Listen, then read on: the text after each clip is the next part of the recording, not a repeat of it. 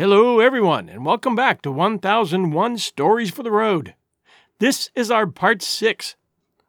Welcome to Part 6 of Captain John Smith and Jamestown, The Real Story.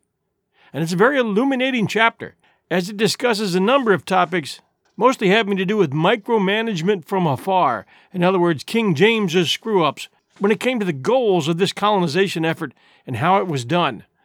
We'll learn in this chapter that Radcliffe has been deposed as president, not only because he'd made a lot of screw-ups, but discovering he'd been using a false name all the time, and for what reasons we're never told.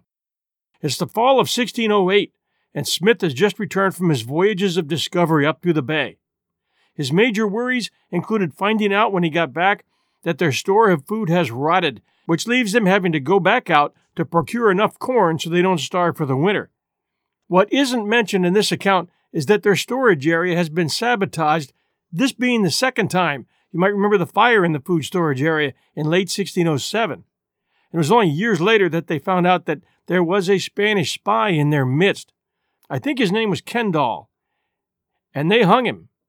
They didn't include the fact that he was a spy in any of their accounts because they didn't want Spain finding out that they'd lost their contact. This story is very interesting because it provides a great example of how King James was mucking things up out of pure incompetence, ordering Newport to bring builders to build a house for Powhatan, then provide him with a boatload of gifts, and then coronate him as a king. And Newport, who was acting like King James's lackey boy, was only too happy to do all this. Well, this drove Smith out of his mind because these actions ruined any idea of having a fair trade with the Indians from this point on. The value of some copper and a few beads now worth nothing if the king could get all this for nothing. And that causes Smith to write a letter of serious complaint back to England, and as you might expect, it wasn't received well there. Also in this chapter, Powhatan, feeling that Smith is no longer useful to him as he can now get anything he wants by asking Newport to tell the Great White Father to give it to him. And who knows, maybe more houses, maybe some swords and muskets, maybe some cannon. Powhatan now plans to slaughter Smith and his men, but Smith is warned by a faithful friend. And now, Part 6, our story, the real story of Jamestown and Captain Smith. The discoverers found on their return that many of the colonists had died, some had recovered, and others were still sick. The late president, Captain Radcliffe, had been imprisoned for mutiny, while Mr. Scribner had fulfilled his trust faithfully. Under his direction, the corn harvest had been gathered, though much of the colony's provision was spoiled by the leakage of their poor storehouse. On the 10th of September, Captain Smith was installed as president. He governed the colony wisely. His measures were doubtless severe, but severity was necessary among these men, totally unqualified for a frontier life, with an unwise management in England, and endless discontent and jealousy at Jamestown, into the merits of the childish squabbles of the colonists, who have perpetuated themselves in their writings and broken out afresh among historians in our time. Doubtless there was some wrong on all sides. Men shut up together in hard circumstances are sure to fall out. Captain Smith went energetically to work to better the condition of the colony. Jamestown was once more the scene of busy activity. Church and storehouse were repaired, new houses built for more supplies, and the fort altered in form. The soldiers were drilled every day upon a plain called Smithfield. Here crowds of Indians would gather to watch with wonder the Englishmen shoot at a mark. It was now the season to trade for corn with the Indians. The boats were prepared, and George Percy was sent on a trading expedition. They had not gone far, however, before they met Captain Newport with a second supply from England. He brought Percy's company back to Jamestown with him, as he had planned a voyage of discovery. Captain Newport had undertaken to return to England with either a lump of gold, the discovery of a passage to the South Sea, or a member of the lost colony of Roanoke. The folly of the council in their management of a far distant colony was made very manifest in this second supply. A crown was sent over, which Powhatan was to be crowned, and a basin and a ewer, bedstead, and a suit of scarlet clothes as presents to the American king. Captain Newport also brought a great cumbersome boat, which the colonists were to carry across the Blue Ridge and launch in the South Sea. As heretofore, most of the newly arrived adventurers were white-handed gentlemen. The first women of the colony, Mrs. Forrest and her maid Anna Burris, came in this vessel. Among the 70 adventurers of this supply were 8 Poles and Germans, sent out to make tar, glass, and soap ashes. For the members of the London Company were determined to have some kind of immediate return from the struggling infant colony for the money which had been laid out upon it. As most of the colonists who had gone to Virginia were in expectation of immediately stumbling on wealth, so most of those who had joined the London Company expected an immediate return for their investment. Newport brought a severe letter from the disappointed council to those who might be in power in Virginia. The president probably wished to supply with the great boat, basin, ewer, bed, bedstead, scarlet clothes, and crown safely home again. He spoke his mind freely in the colony's council, which had now 2 new members, Captain Peter Wynne and Captain Richard Waldo, ancient soldiers and valiant gentlemen. He considered it folly to make these presents to an Indian who would be as well pleased with a few beads and some copper. In his opinion, it was unwise to undertake the discovery of the South Sea when it was the proper time to procure food for the winter. Captain Newport, however, promised to procure corn of the Indians for them, and thought that Smith was only trying to hinder his journey of discovery. The council overruled Smith. Supplies for the winter were neglected, and 120 picked men were allotted to Newport for his discovery. The latter was apprehensive that the Indians might take revenge on him for what he considered the cruelty of Captain Smith in his previous dealings with the Indians. The president, to quiet all fears and to show his willingness to assist in the business on hand, as well as to hasten an affair which would consume so much valuable time, undertook with 4 companions a journey to Werowocomoco to ask Powhatan to come to Jamestown and receive his presents. When the Englishmen reached the home of Powhatan, they found that he was some 30 miles away. They were received by a steadfast friend of all white men, Pocahontas. She sent messengers for her father, and she undertook to entertain her friends while they waited. The Englishmen were left in an open space, seated on a mat by the fire. Suddenly they heard a hideous noise in the woods. Supposing that Powhatan and his warriors were upon them, they sprang to their feet, grasped their muskets, and seized 2 or 3 old Indians who were standing near them.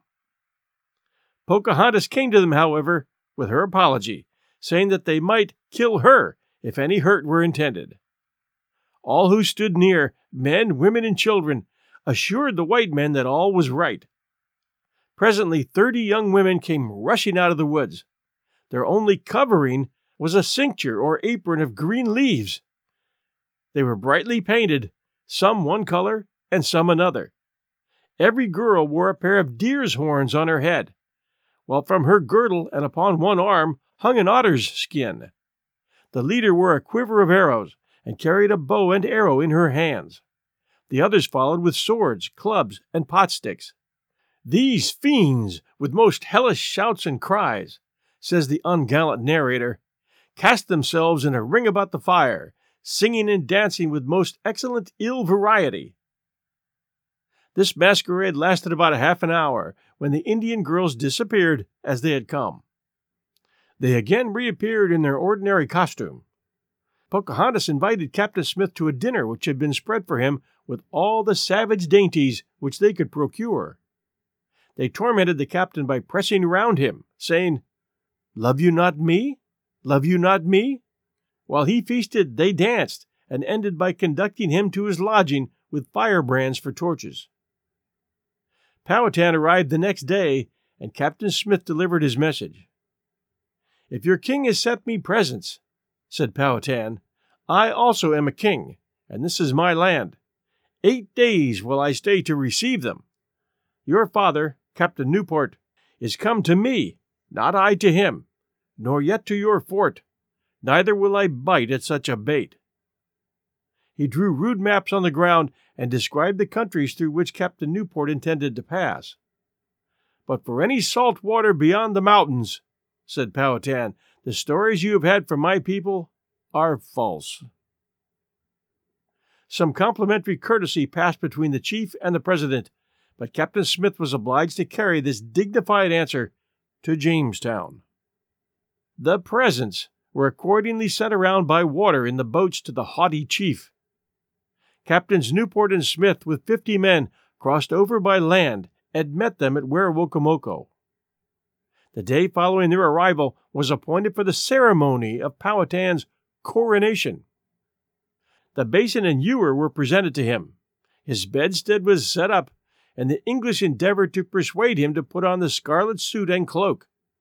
The chief, however, looked upon them with suspicion, and would not consent to wear them until Namontack, the boy whom he had given to Captain Newport, and who had been in England, assured him that they would not hurt him. The coronation, however, caused more ado. Powhatan had no appreciation of the honor these people intended to do him, and he could on no account be persuaded to kneel. A long time the English coaxed him, instructing him by word and action how he should bow. We can imagine these English gentlemen dropping on their knees by way of example before the stubborn savage. It was all of no avail. Powhatan would not even bend the knee. His instructors were at last tired out. They contented themselves with bearing very hard upon his shoulders until he stooped a little. The crown was then hastily placed on his head by 3 men, a signal was given, a volley of shot was fired from the boats, and Powhatan sprang up in consternation. This part of the ceremony was explained to him, and he became quiet. He now thought it fitting that he should make a suitable return for all these honors. This he did by graciously presenting Captain Newport with his old moccasins and mantle. It has been calculated that all this display would induce the great chief to aid Captain Newport in his imposing expedition in search of the South Sea. The making of these ostentatious presents to a mere savage chief may be attributed to the ever-meddling folly of King James, with his belief in the divine rights of royalty. The wisdom of the policy is shown by the fact that Powhatan now refused to give Newport either men or guides for his journey, and tried to divert him from his purpose. His return for the costly gifts was but some 7 or 8 bushels of corn. The narrative of these events in Smith's history says that the presents had been much better spared than so ill spent, for we had Powhatan's favor much better only for a plain piece of copper, till this stately kind of soliciting made him so much overvalue himself that he respected us as much as nothing at all. And oh, Captain Smith was so right. Discover why critics are calling Kingdom of the Planet of the Apes the best film of the franchise. What a wonderful day! It's a jaw-dropping spectacle that demands to be seen on the biggest screen possible. I need to go. Hang on. It is our time. Kingdom of the Planet of the Apes. Now playing only in theaters. Rated PG-13. Some material may be inappropriate for children under 13. Newport now set out on his voyage to the Pacific Ocean with 120 men led by Captain Waldo, Lieutenant Percy, Captain Wynne, Mr. West, a brother of Lord Delaware, and Mr. Scribner. They arrived at the falls of the James River, where Richmond now stands, and started by land with their boat. They marched some 40 miles in 2 days and a half, discovered 2 Indian villages, where we are not surprised to hear that the Indians remained entirely neutral, seized a chief, or king as they styled him, and led him bound as a guide. They returned on their own path, searching in many places where they thought they discovered mines. They spent some time in refining, having a refiner fitted for that purpose, and returned to the falls where the Indians, who were anxious to get well rid of their visitors, told them that ships were coming into the bay to attack Jamestown. The Indians refused to trade, and thus ended the great expedition for the discovery of a passage to the South Sea, some 40 miles west of Richmond, Virginia. Immediately upon the return of the explorers, Smith set every well man to work to hasten the reloading of the vessel. Parties were sent out to make glass, tar, pitch, and the soap ashes, while Smith went with 30 gentlemen some 5 miles into the woods to fell trees and make clapboards. The work was undertaken with a cheerful spirit. Sleeping in the woods was a pleasant novelty, and these gentlemen made it their delight to hear the trees thunder as they fell. Smith lodged, ate, drank, worked, and played with the rest. These amateur woodmen had one trouble. Axes would blister their tender hands, and it often happened that every third blow had an oath to drown the echo. Captain Smith undertook to cure this sin. He had every man's oaths counted and recorded. At night, a can of water was poured down the sinner's sleeve for every oath that had escaped him during the day. It is recorded that in consequence of this rather sharp method, profanity became rare among the woodchoppers. These gentlemen were anxious not to be considered common wood-haggers, and wished to have it understood that after they became inured to it, they considered it but a pleasure and a recreation. It was said that 30 or 40 voluntary gentlemen laborers could do more than 100 of the indolent gentlemen of Jamestown would do when forced to it, but still 20 good workmen would have been better than all of them, according to Smith. When Captain Smith had returned from his woodchopper's camp, he resolved to make an expedition in search of corn. Taking with him 2 barges, he went to the country of the Chickahominy Indians. This dogged nation, however, knowing all too well the wants of the colony, answered all overtures for friendly trade with corn with scorn and insolence. Captain Smith saw that it was the policy of the much-honored Powhatan to starve the English. He told the Indians that their corn had not been so much the object of his journey, but that he had come to revenge his imprisonment and the death of his men. He landed and prepared for a charge, but the Indians fled. They soon sent ambassadors with presents of corn, fish, and game, and a desire to make peace. The result was that the boats were laden with corn, and they parted good friends. It is alleged that the sailors, while at Jamestown, made use of many indirect means for trading with the colonists, getting in this way valuable furs to sell in England. Captain Newport's vessel is called Our Old Tavern in the account given in Smith's history. Meantime, Mr. Scribner went on a trading expedition to Werowocomoco. The savages were at first disposed to fight, but Mr. Scribner managed them so wisely that he procured 3 or 4 hogsheads of corn. Captain Newport was now ready to sail with samples of various commodities which the colonists had undertaken to make, and the President, Smith, wrote a very plain letter in answer to the London Company's letter. This was America's first impudence to the mother country, a defiance that began in her very babyhood.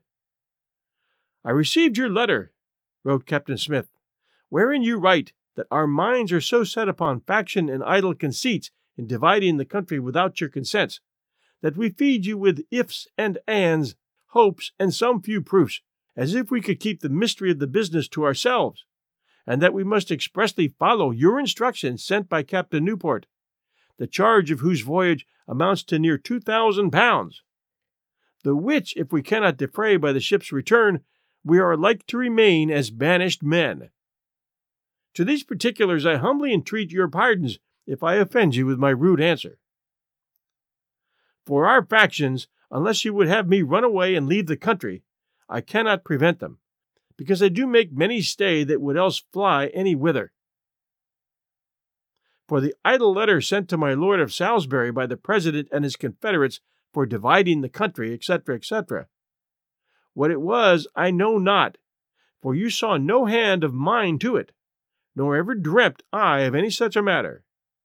That we feed you with hopes, etc., though I be no scholar, I am past a schoolboy, and I desire but to know what either you and these here do know, but have learned to tell you by the continual hazard of my life. I have not concealed from you anything I know, but I fear some cause you to believe much more than is true. Expressly to follow your directions by Captain Newport. Though they be performed, I was directly against it, but according to your commission, I was content to be overruled by the major part of the council. I fear greatly to the hazard of us all, which is now generally confessed when it is too late. Only Captain Wynne and Captain Waldo I have sworn of the council, and crowned Powhatan according to your instructions.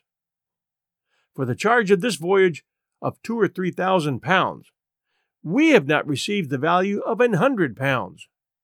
And for the quartered boat to be borne by the soldiers over the falls, Newport had 120 of the best men he could choose. If he had burnt her to ashes, one might have carried her in a bag, but as she is, 500 men cannot to a navigable place above the falls. In other words, there is no South Sea. And for him at that time to find the South Sea, a mine of gold, or any of them sent out by Sir Walter Raleigh at our consultation, I told them was as likely as the rest.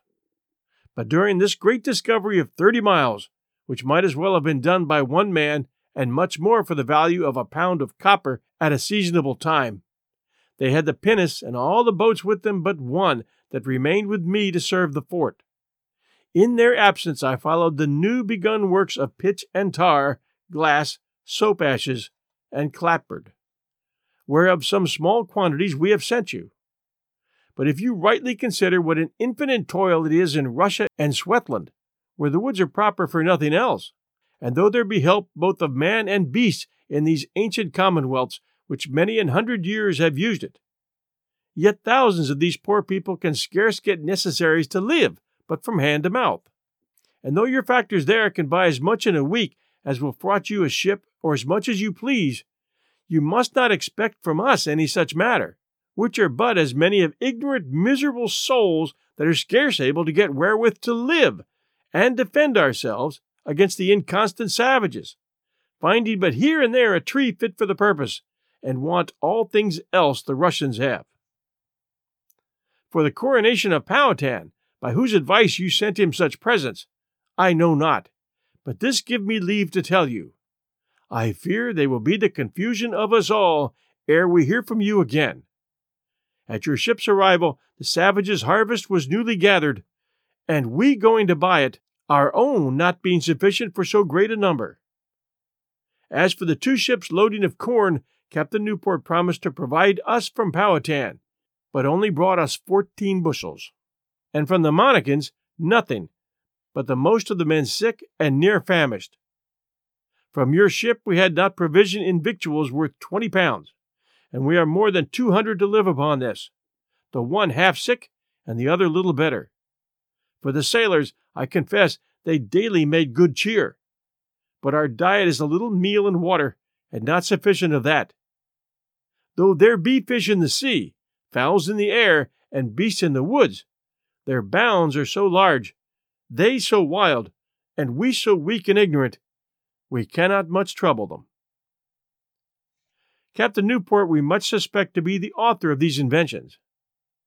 Now that you should know I have made you as great a discovery as he for less charge than he spendeth you every meal, I have sent you this map of the bays and rivers, with an annexed relation of the countries and nations that inhabit them, as you may see at large.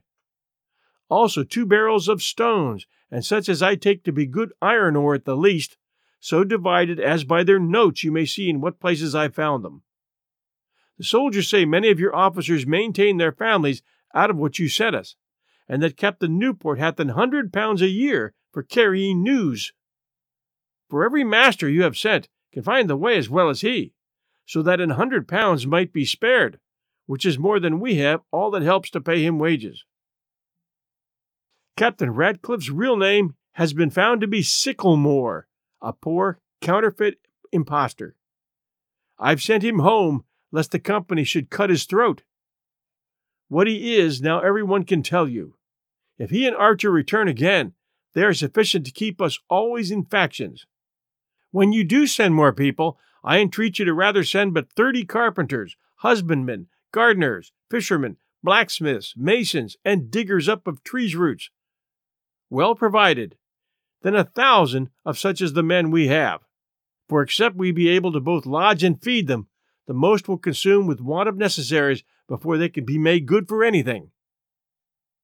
Thus, if you please to consider this account and the unnecessary wages to Captain Newport or his ships so long lingering and staying here, for notwithstanding his boasting to leave us victuals for 12 months, though we, 89, by this discovery lame and sick, and but a pint of corn a day for a man, we were constrained to give him 3 hogsheads of that to victual him on his way home, or yet to send into Germany or Poland for glassmen, and the rest till we are able to sustain ourselves and relieve them when they come.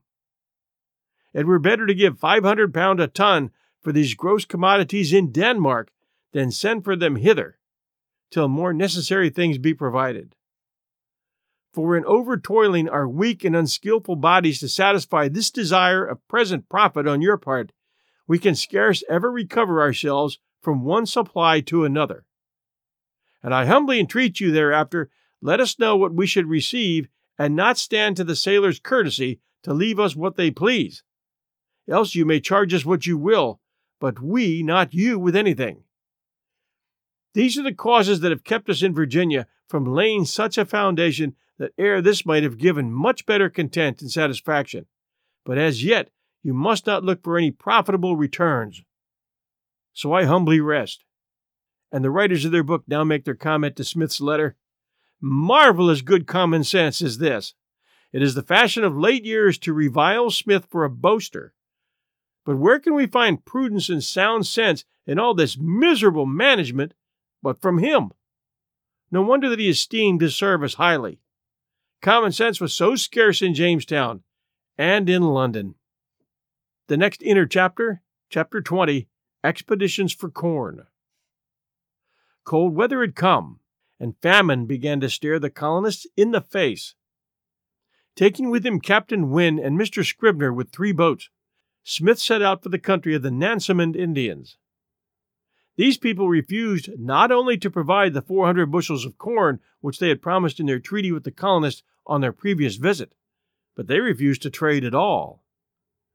Their excuse was that they had used up the most that they had, and that they were under commands from Powhatan neither to trade with the English nor to allow them to enter their river. The English had recourse to force, and the Indians fled at the first volley of musketry without shooting a single arrow. The first cabin the white men discovered, they set on fire. The Indians immediately desired peace and promised the English half of what they had. Before night, all the boats were loaded with corn, and the English sailed some 4 miles down the river. Here they camped out for the night in the open woods on frozen ground covered with snow. The manner in which these adventurers of nearly 300 years ago made themselves comfortable is interesting. They would dig away the snow and build a great fire, which would serve to dry and warm the ground.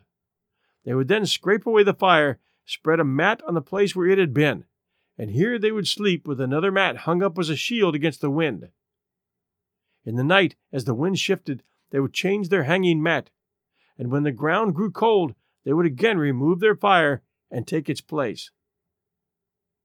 Their story says that many a cold winter night did the adventurers sleep thus, and yet those who went on these expeditions were always in health, lusty, and well fed. About this time the first marriage in Virginia took place. The one single woman in Jamestown would naturally not remain long unmarried. Anne Burris was married to John Layden, a laborer, and one of the earliest colonists. Almost immediately after his return, Captain Smith started on another expedition in search of corn, knowing they would need it for the winter. As they sailed, the Indians fled from them until they discovered the Appomattox, a tributary of the James River. The natives had not much corn, but they divided what they had, for which they were amply requited with copper and trinkets. Knowing that the old Indian chief Powhatan had determined to starve the colony out of existence by a refusal to trade with the white men, Captain Smith, appreciating the desperate extremity, resolved to take, as usual, the boldest plan out of the difficulty. He meditated a plan for surprising and entrapping Powhatan into his power. Smith saw no other chance to procure food, and starving men do not stop to debate whether a course is right or wrong. About this time, Powhatan sent a message to Smith inviting him to visit him, and saying that if he would but build Powhatan a house, give him a grindstone, 50 swords, some firearms, a hen and a rooster, and much beads and copper, he would fill the ship with corn. Captain Smith made haste to accept this offer. He sent some of the Dutchmen and some Englishmen ahead to begin the building of Powhatan's house. The barge and the pinnace were fitted up for this expedition. Smith, with 12 men, sailed in the barge, while 15 men, among whom were Lieutenant Percy and Mr. West, brother of Lord Delaware, sailed in the pinnace. This party started from Jamestown in December of 1608. They stopped for that first night at the village of Warosquig. They were treated very kindly by the chief of this town, who advised them not to visit Powhatan. Smith, however, was determined to go. "Captain Smith," said the chief, "you shall find Powhatan to use you kindly, but trust him not, and be sure he have no opportunity to seize on your arms, for he hath sent for you only to cut your throats." Smith thanked him for his advice, and resolved to follow it. He asked this chief for guides to the Chewonok Indians. The chief immediately complied with his request, and Captain Smith sent Mr. Michael Sicklemore, a valiant soldier, with the guides to this place in search of Sir Walter Raleigh's lost company and silk grass, or Peminaw. What is said of the people of the lost colony by different writers is quite hard to understand. Sometimes they seem to have been all exterminated, but again we hear rumors that some of them may still be alive. When Captain Smith parted with the friendly chief, he left him his page to learn the language. The next night the English lodged at Kicquetan, present-day Hampton. Here they were storm-bound for about a week. They were thus obliged to keep Christmas at this Indian village, and a merry time they had of it. They feasted upon fish, venison, wild fowl, with the sweet corn-bread of the country, and enjoyed themselves round great fires in the warm, smoky cabins of the Indians. Traveling on from here, the English were forced, when they could find no cabins, to sleep in the woods as we have described. During the journey, Captain Smith, Anthony Bagnall, and Sergeant Pising shot 148 wild fowl at one time. At the Indian village of Kiskiak, the English were again forced by the cold and contrary winds to spend several days in Indian cabins. These Indians were not friendly, and the whites were obliged to guard their barge with care. On the 12th of January, 1609, the English neared Werowocomoco. The ice extended nearly half a mile from the shore in the York River. Captain Smith pushed as near the shore as he could in the barge by breaking the ice. Impatient of remaining in an open boat in the freezing cold, he jumped into the half-frozen marsh and waded ashore. His example was followed by 18 of his men, among whom was a Mr. Russell, who could not be persuaded to stay behind, although he was a very heavy man and somewhat ill. This gentleman so overtoiled himself that it was with difficulty that his comrades got him ashore and restored warmth to his benumbed body. The English quartered at the first cabins they reached and announced their arrival in a message to Powhatan, requesting provision. The chief sent them plenty of bread, venison, and turkeys, and feasted them according to his custom. The following day, however, he desired to know when they would be gone, pretending that he had not sent for the English. He made the astonishing statement that he himself had no corn, and his people had much less, but that he would furnish them 40 baskets of this grain for as many swords. Captain Smith quickly confronted him with the men who had brought Powhatan's message to Jamestown, and asked the chief how it chanced that he had become so forgetful. Powhatan answered with a merry laughter, and invited the English to show their commodities. But the crafty chief was not suited with anything, unless it were guns or swords. He would value a basket of corn higher than a basket of copper. "Powhatan," said Captain Smith, "though I had many courses to have made my provision, yet believing your promises to supply my wants, I neglected all to satisfy your desire, and to testify my love, I sent you my men for your building, neglecting my own. What your people had, you have engrossed, forbidding them our trade, And now you think by consuming the time we shall consume for want, not having to fulfill your strange demands. As for swords and guns, I told you long ago I had none to spare, and you must know those I have can keep me from want. Yet steal or wrong you I will not, nor dissolve that friendship we have mutually promised, except you constrain me by your bad usage. Powhatan listened attentively to this speech, and promised that he would spare them what he could, which he would deliver them in 2 days. Yet, Captain Smith, said Powhatan, I have some doubt of your coming hither that makes me not so kindly seek to relieve you as I would, for many do inform me your coming hither is not for trade, but to invade my people and possess my country, who dare not bring you corn, seeing you thus armed with your men. To free us of this fear, leave aboard your weapons, for here they're needless, we being all friends. But Captain Smith was not to be cajoled into a council without weapons. That night was spent at Werowocomoco, and the following day the building of Powhatan's house went forward. The Dutchman, seeing the plenty of Powhatan and his power, and thinking the colony would not long withstand the wily chief, had betrayed the English, though this was not discovered until some 6 months later. Meanwhile, the English managed to wrangle some 10 bushels of corn out of the chief for a copper kettle. Powhatan then made a speech setting forth the advantages of remaining at peace with the colony. Captain Smith, said he, you may understand that I, having seen the death of my people thrice, and not any one living of these 3 generations but myself, I know the difference of peace and war better than any in my country. Some trading was again begun. The chief was dissatisfied that he could not have his way. Captain Smith, said Powhatan with a sigh, I never used any werowance so kindly as yourself, yet from you I received the least kindness of any. Captain Newport gave me swords, copper, clothes, a bed, towels, or what I desired, ever taking what I offered him, and would send away his guns when I entreated him. None doth deny to lie at my feet, or refuse to do what I desire. But only you, of whom I can have nothing but what you regard not, and yet you will have whatsoever you demand. Captain Newport you call father, and so you call me. But I see for all of us both you will do what you list, and we must both seek to content you. But if you intend so friendly as you say, send hence your arms, that I may believe you. For you see the love I bear you doth cause me thus nakedly to forget myself. The wily old chief was right. Captain Smith was determined to have his own way. He saw that nothing could be gained thus. Powhatan was watching with lynx eyes for a chance to get the white man into his power while he delivered those eloquent and persuasive speeches which are so characteristic of Indians.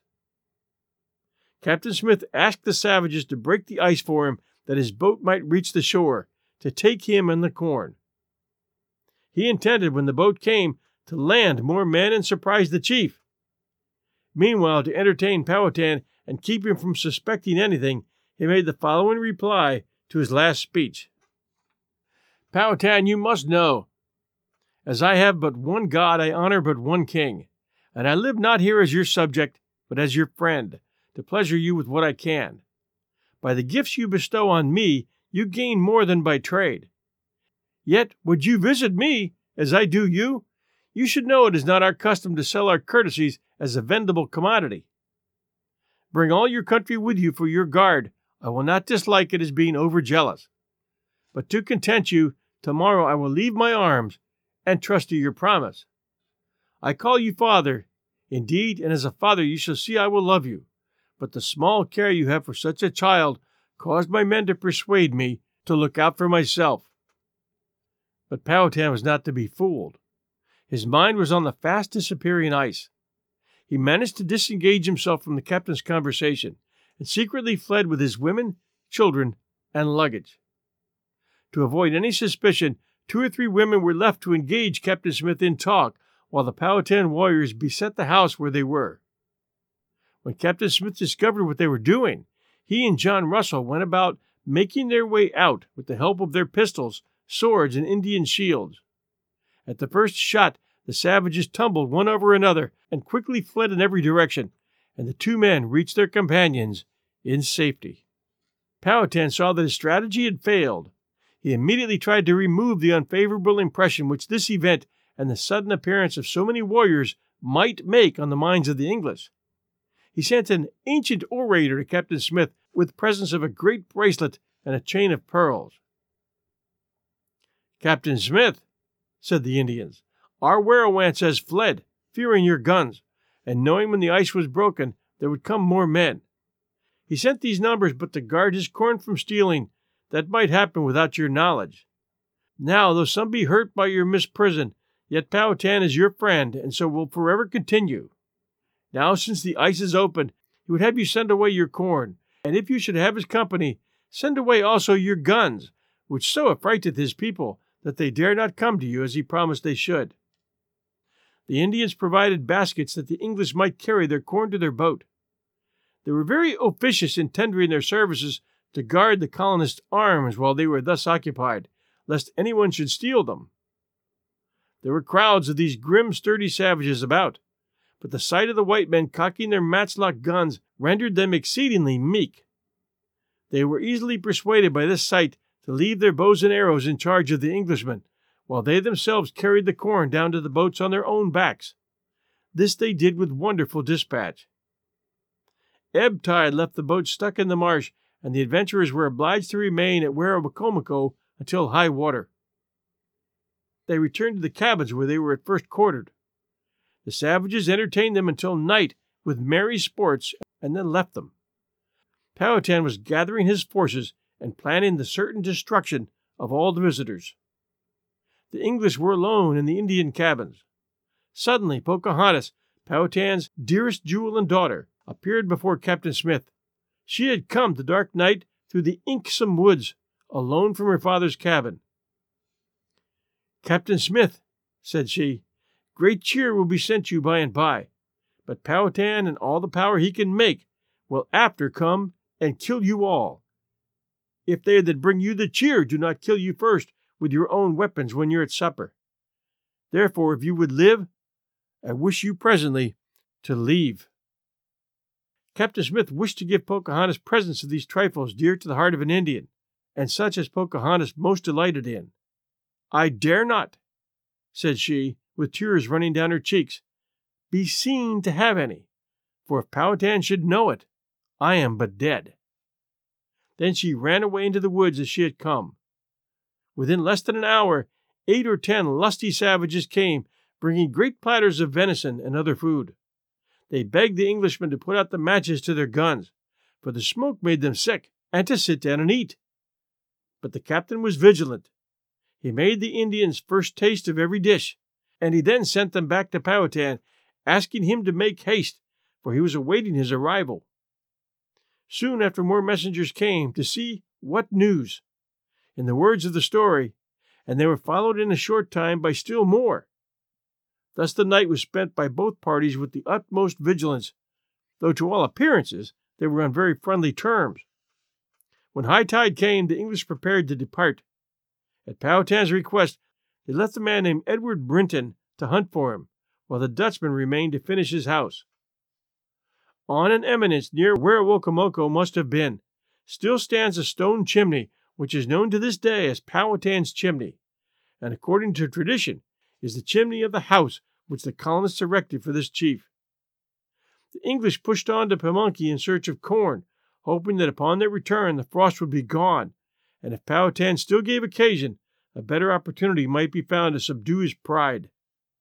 If the actions of Smith seem sometimes lacking in good faith, we must remember that the desperate position of this little colony entrusted to his care, and the extreme difficulty of dealing with Indians in such circumstances.